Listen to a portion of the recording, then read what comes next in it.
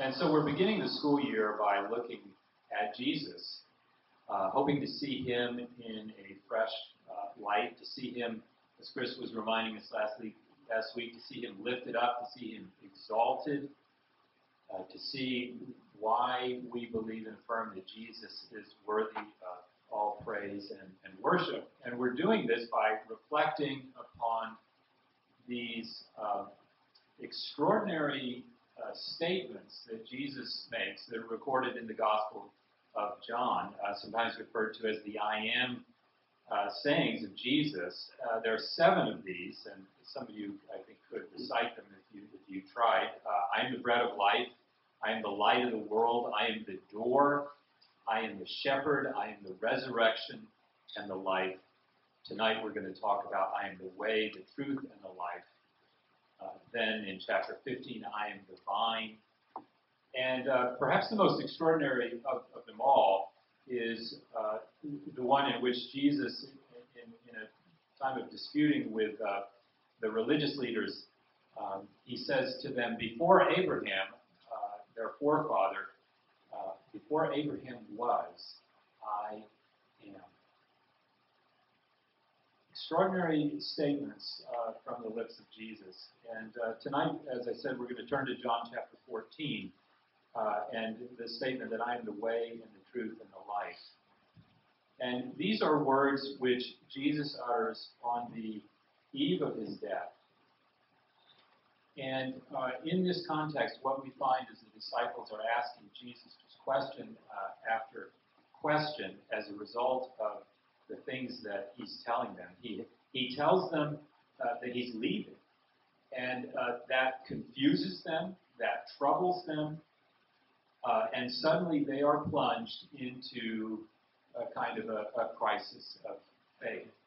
And so as we look at this passage tonight, I want us to think together about how Jesus addresses them and how he addresses us in the midst of a crisis of faith.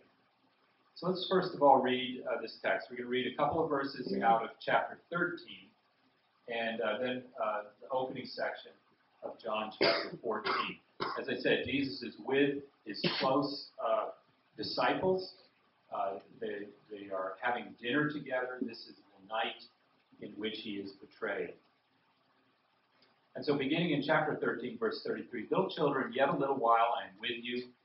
You will seek me, and just as I said previously to the Jews, so now I also say to you, where I am going, you cannot come.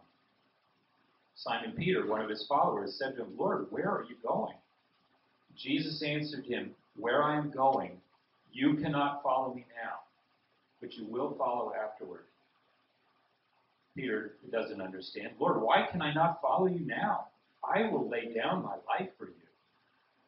Jesus answered, will you lay down your life for me? Truly, truly, I say to you, the rooster will not crow till you have denied me 3 times. And then Jesus continues, let not your hearts be troubled. Believe in God, believe also in me. In my Father's house are many rooms. If it were not so, would I have told you that I go to prepare a place for you? And if I go and prepare a place for you, I will come again and will take you to myself, that where I am, there you may be also. And you know the way to where I am going. Thomas said to him, Lord, we do not know where you're going. How can we know the way? Jesus said to him, I am the way, and the truth, and the life. No one comes to the Father except through me. If you had known me, you would have known my Father also. From now on, you do know him and have seen him. Philip says to him, Lord, show us the Father, and it is enough for us. But Jesus said to him, have I been with you so long, and you still do not know me, Philip? Whoever has seen me has seen the Father. How can you say, show us the Father? Do you not believe that I am in the Father and the Father is in me? The words that I say to you, I do not speak on my own authority, but the Father who dwells in me does his works. Believe in me, that I am in the Father and the Father is in me. Or else believe on account of the works themselves. So this is God's word, the words of Christ to his disciples. And the situation, I hope you get the picture, that they find themselves in has brought them into a crisis with regard to their faith in Jesus.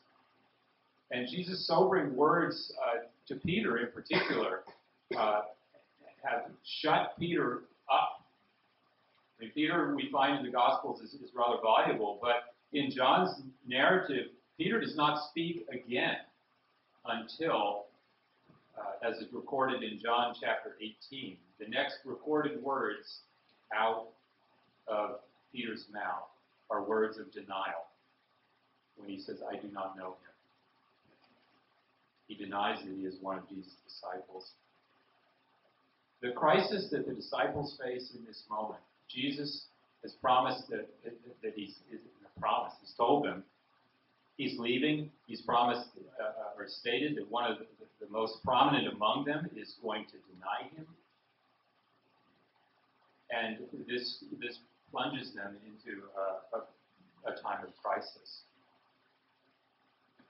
And I think that their crisis can be helpful to us as we also face moments of doubt and uncertainty. And I want to think about three questions that emerged from this account, three questions they had, which are also three questions I think that we are often asking in these kinds of times. First, has God abandoned me?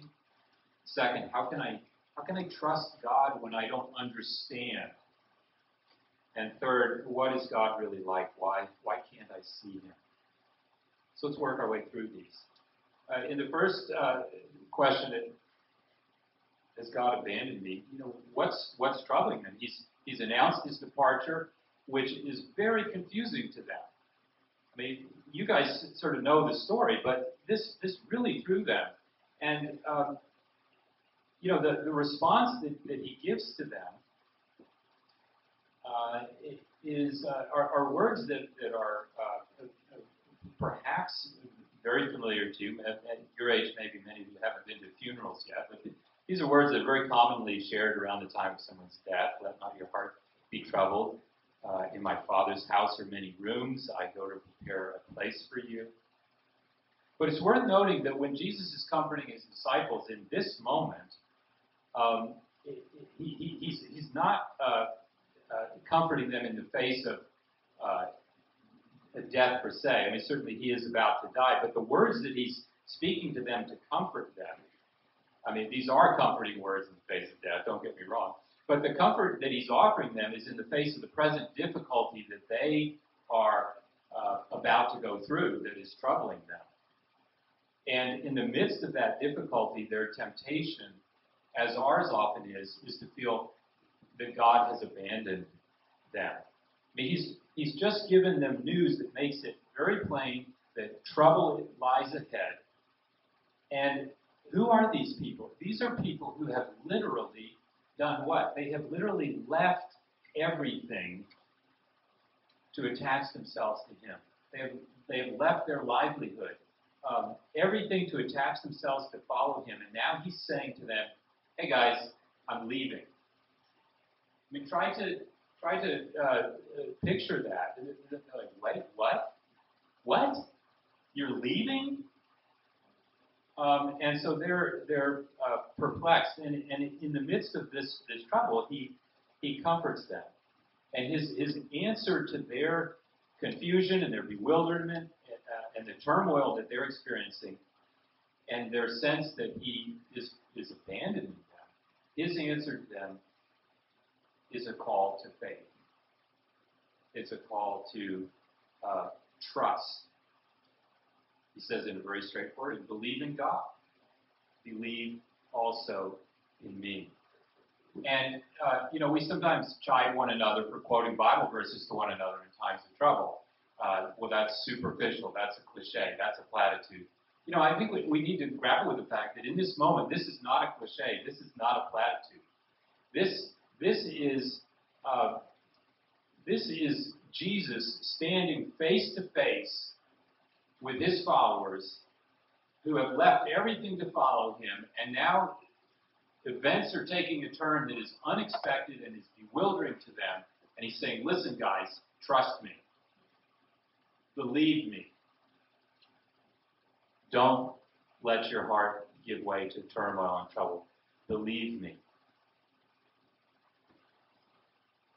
Yes, hard times are coming, and he knows that far better than they do. His own betrayal, the denials, the abandonment, the crucifixion.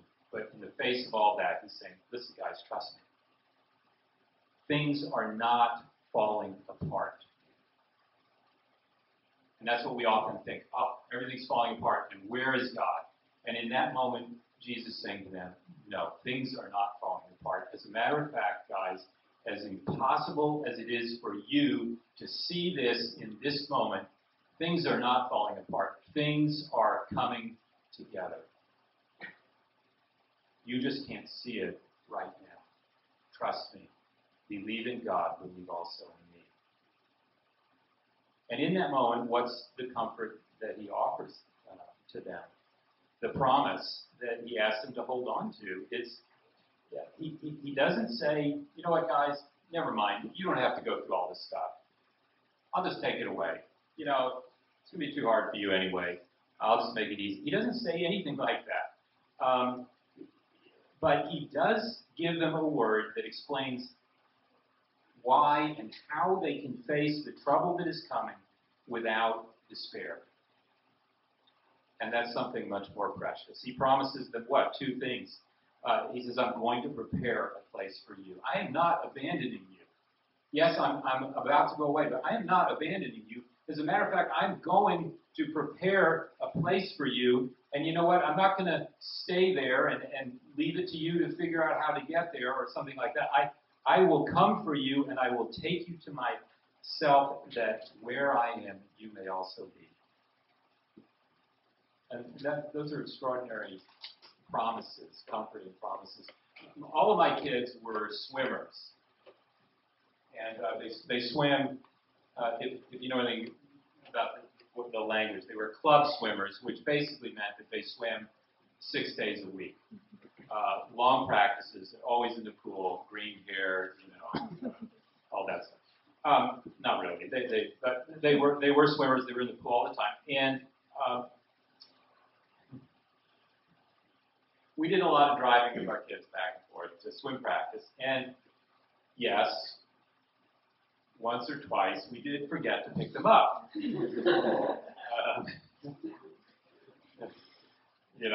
Finally, somebody call us, or finally we'd get over there, and my kids would be the only kids standing there on the curb, like, Mommy, Daddy. But even then, they always believed, oh, Mom and Dad will be here eventually, They're probably talking to some student or something like that. But Christ's word is so much more certain. I mean, we love our kids. We would give our lives for our kids. We love them like nothing else. But Christ's word is so much more certain. His trustworthiness so far exceeds ours. His love for us is so much greater than my love for my kids. His goodness is so much more complete. His power is beyond even making a comparison. And when Jesus says, I will come for you, you can rest in that promise. I'm going to prepare a place for you, he says, and I will come for you. And the great paradox and the great central message of our Christian faith, we say, well, how does he prepare a way? The great paradox is that he does that by his own death. It is by his own death that he makes a way for us to enjoy the presence of God forever. And so the reason that he must depart to prepare this place, to make a way for us to be to the Father, that's why he's going away. And the way that he's going to do that for them, the way he does that for us, is by dying on the cross, by bearing our sins in his own body, by dying, by rising again. And as surely as he would die, so he will return again for them. And this way-making of Jesus is and has always been the Christian's sweetest, the Christian's blessed hope. You know, Paul will write to the Thessalonians, the Lord himself, he says, will descend from heaven. This is 1 Thessalonians chapter 4. Will descend from heaven with a cry of command, with the voice of an archangel, with the sound of the trumpet of God.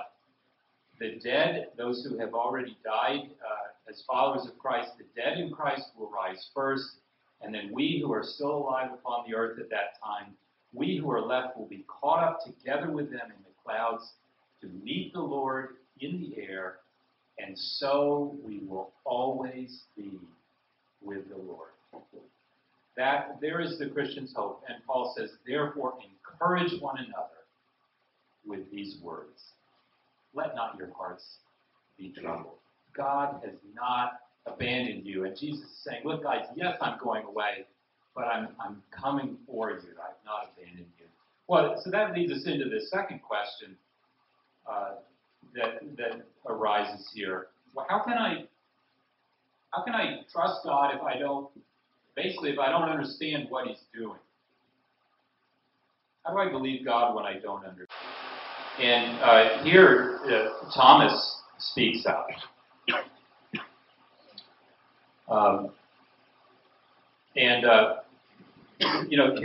He's thinking logically.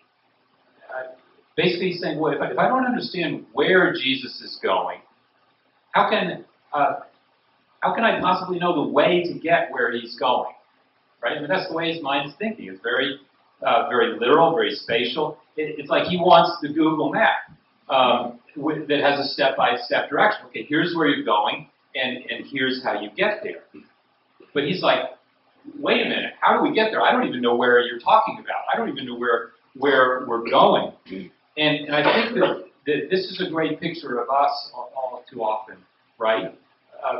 We want everything to be mapped out, and we become very anxious when the path forward is not clear because we feel insecure, we don't feel like we're in control, and we may, if we don't see the path forward clearly, we may struggle to trust that God even has a good plan for us.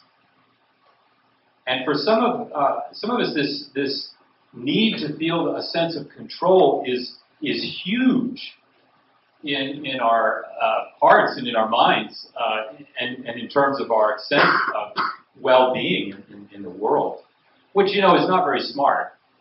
I know you guys are smart, but it's not very smart given that I think we also recognize how little control we have over so much of what happens to us. But Jesus' response challenges this way of thinking, saying, God, no, I need a Google map. He says to Thomas and to us, in effect, no, you're missing the point. The way that I'm talking about is not, don't conceive of it as spatial, don't conceive of it as material, don't conceive of it as geographic. It's not about a series of events or of milestones, all of our natural ways of thinking. But notice also that Jesus doesn't say, oh, relax, Thomas, don't worry about it, because I'll show you the way. He doesn't say that to him either, right? What does he say? He says, I am the way. And that's astonishing. I mean, you guys have heard these verses, and you're like, okay. No, that is astonishing. Jesus says, I am the way. The way to God. And this is at the heart, again, of our Christian faith. The way to God is a person. It is not a set of precepts. It is not some pathway to enlightenment. The way to God is a person. And the understanding that we need to come to is that if we want to know God, if we want to enjoy him forever, we need to know Jesus. It's as simple as that. We need to believe the truth of God, that he reveals to us, that he explains to us, that he embodies for us, and we need to embrace him as the giver and the sustainer of life. I am the way and the truth and the life, he says. If you want to come to God, you need to come to me. And sometimes we wrestle with this, but this is why Christianity must be exclusive. Jesus is not another wise teacher among many. He's not like, the story of the blind men, holding different parts of the elephant and saying, well, to me, an elephant is like this. To me, God is like this. Jesus is not someone who's just imparting his theories and insights into the way to God. He's claiming something profound and radical. He is saying, no, I am the way to God. I am, to quote the Old Testament language, Emmanuel. I am God with you. And so to reject Jesus, and we have to understand this is what the Bible is saying. To reject Jesus is to reject God. To receive Jesus is to receive God. To know Jesus is to know God. To know the truth that he reveals, to embrace it, is to know life.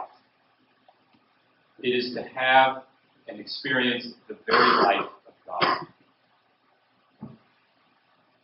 So, how can I believe God when I don't understand? Well, the answer to this second crisis of faith is not that God is going to lay it all out for you. A plan of everything that's going to happen, of how you're going to get from point A to point B. And I'll be honest, how you get from point A to point B may be very difficult. It may be painful. I have no idea what God has for you. But what Jesus says is, no, I'm not going to give you a map like that. I'm going to give you myself. And in effect, he says, listen, stop worrying. You're with me. You're with me. You don't need to worry. Don't be troubled. You don't have to know everything that's going to happen. All you have to know is you are with me. I am the way. I'm the truth. I'm the light. This leads us to the third question that I think we all ask. Well, how can I know what God is really like? I mean, I wish if I could only see him. This, Bill, what you're saying would be a lot easier if God was more, more real. If I could just see him. Do you ever feel that way? I know some of you feel that way. If only God would show himself to me.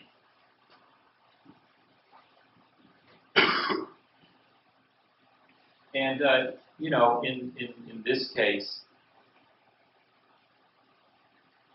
Philip says to him, Lord, show us the Father. It's enough for us. I love this. He just wants a little more. He says, Jesus, look. I mean, maybe it's always hard because, in the original language, the original conversation, it's a little hard to discern always what the tone is. But, I mean, you hear that? Jesus, just show us the Father, and that'll be enough for us. Right? I'm just like, wow, really? I mean, this is an extremely audacious request. Just show us the Father, and then we'll be okay. I mean, if you think back to your Old Testament, do you remember that when God is talking to Moses, and Moses also wants some assurance from God. This is in Exodus chapter 33. God just says to him, Moses, you can't see my face. Sorry, but it would kill you. No one can see my face and live. And so here's Philip saying, just show us the Father, and that'll be enough for us. Wow. And yet, how does Jesus respond to him? Does he say, you're a bumhead? No, he doesn't. What he says is in some ways even more stunning than anything you can imagine. He says, whoever has seen me has seen the Father. You want to see the Father? Look at me. And so here, one of the most amazing statements, among many amazing statements in the Scripture. This is stunning. John opens his Gospel in chapter 1 by saying about Jesus, no one has ever seen God. And then he follows that up in reference to Jesus, and he says, the only one who is himself God, who is in the closest fellowship with the Father, talking about Jesus, he has made him known. The Word who was with God, who was God, who became flesh and dwelt among us, Jesus. And so Jesus says, whoever has seen me has seen the Father.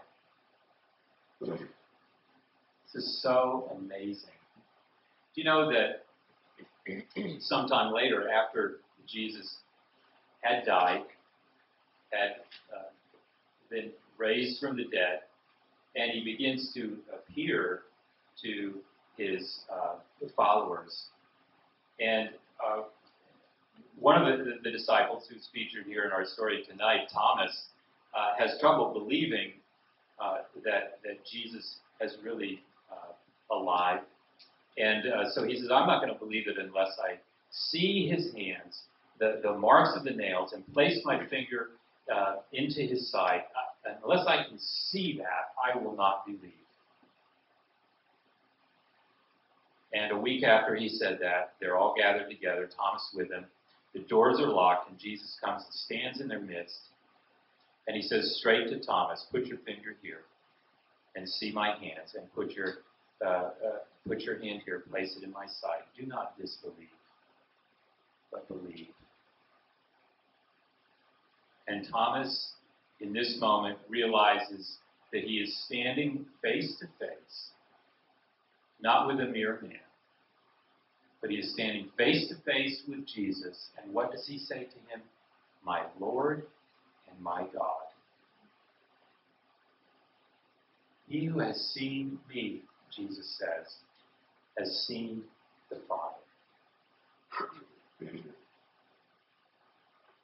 And you may say, well, that was Thomas, but what about me? You know, and the text continues there. Jesus says, if you believe because you've seen me face to face, and you've touched me, blessed are those who have not seen and yet have believed.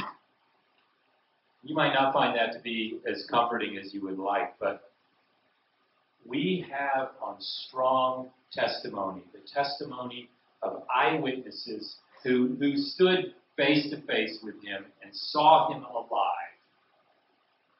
This strong testimony that leads them to exclaim, my Lord and my God. My heart is no longer troubled. I have no fear of being abandoned. Now I understand. And so my challenge to you tonight, when you're tempted to say, how can I know what God is really like? Why can't I see him? I wish I could see him. My challenge to you tonight is, if you want to see God, look at Jesus. If you want to know what God is like, look at Jesus. Is God just? Is God just? Look at Jesus. When you go to the Gospels, what do you find? You find that Jesus cares about the oppressed. He's not indifferent to them. You see that Jesus is angered by injustice and by hypocrisy. You see that he's unafraid to call sin out by name. You see that he is perfectly willing to speak about judgment and accountability. Is God just? Look at Jesus. Is God kind? Look at Jesus. We see that he welcomes those who exclude others. He welcomes the lepers. He welcomes the children. He welcomes women. He welcomes people who feel that they do not deserve to be in his presence. He welcomes people from other cultures and says, come unto me. He receives all who come unto him gladly. Is God kind? Look at Jesus. Is God compassionate? Look at Jesus. We see him responding to those who are suffering. We see that he is not indifferent to people who are in need. We see that he knows and makes provision for the guilt that we all carry and our need for forgiveness. I mean, this is what God is like. This is not us imagining God the way we want him to be, hoping that he's just and kind and compassionate. This is Jesus in the flesh, revealing to us that God is a just God, that he is a kind God, that he is a merciful God, that he is a loving and compassionate God, that he is a loving Father who wants to welcome us home, who wants that so powerfully that he is willing to send his Son into the world to die upon the cross for us, that he might make a way for us to be welcomed eternally into the presence of God. And Jesus says, I will come for you. I will not abandon you. And so whatever your crisis of faith might be tonight, the place to bring it is to Jesus.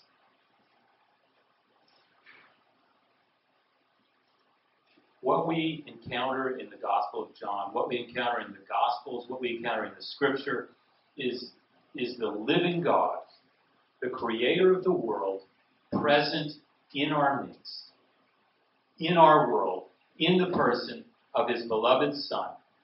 The eternal image, the exact radiance of his being, and through faith, through believing and receiving that Jesus for all that he is, we find that we are beyond all imagining connected to this one, through him to the Father. And so we share in a life that is eternal, that is supernatural. Jesus is the way. Jesus is the truth and the life. Come to God through him. Don't be troubled tonight. Please trust in him. Let's pray. Father, thank you so much for this word that is so familiar to me and yet has stirred me so deeply as I have reflected upon it again. And I pray that you would use this word in our hearts tonight. We're so often plagued by so many questions. Lord, are you here? Do you care? Have you forgotten me? Lord, can I trust you? Father, I pray that this passage would call us back to Jesus and that we would find in him the answers to all of these questions. That we would find in him a hope and a comfort that calms our troubled hearts. And it gives us strength and courage for today and for tomorrow. We pray in his name. Amen.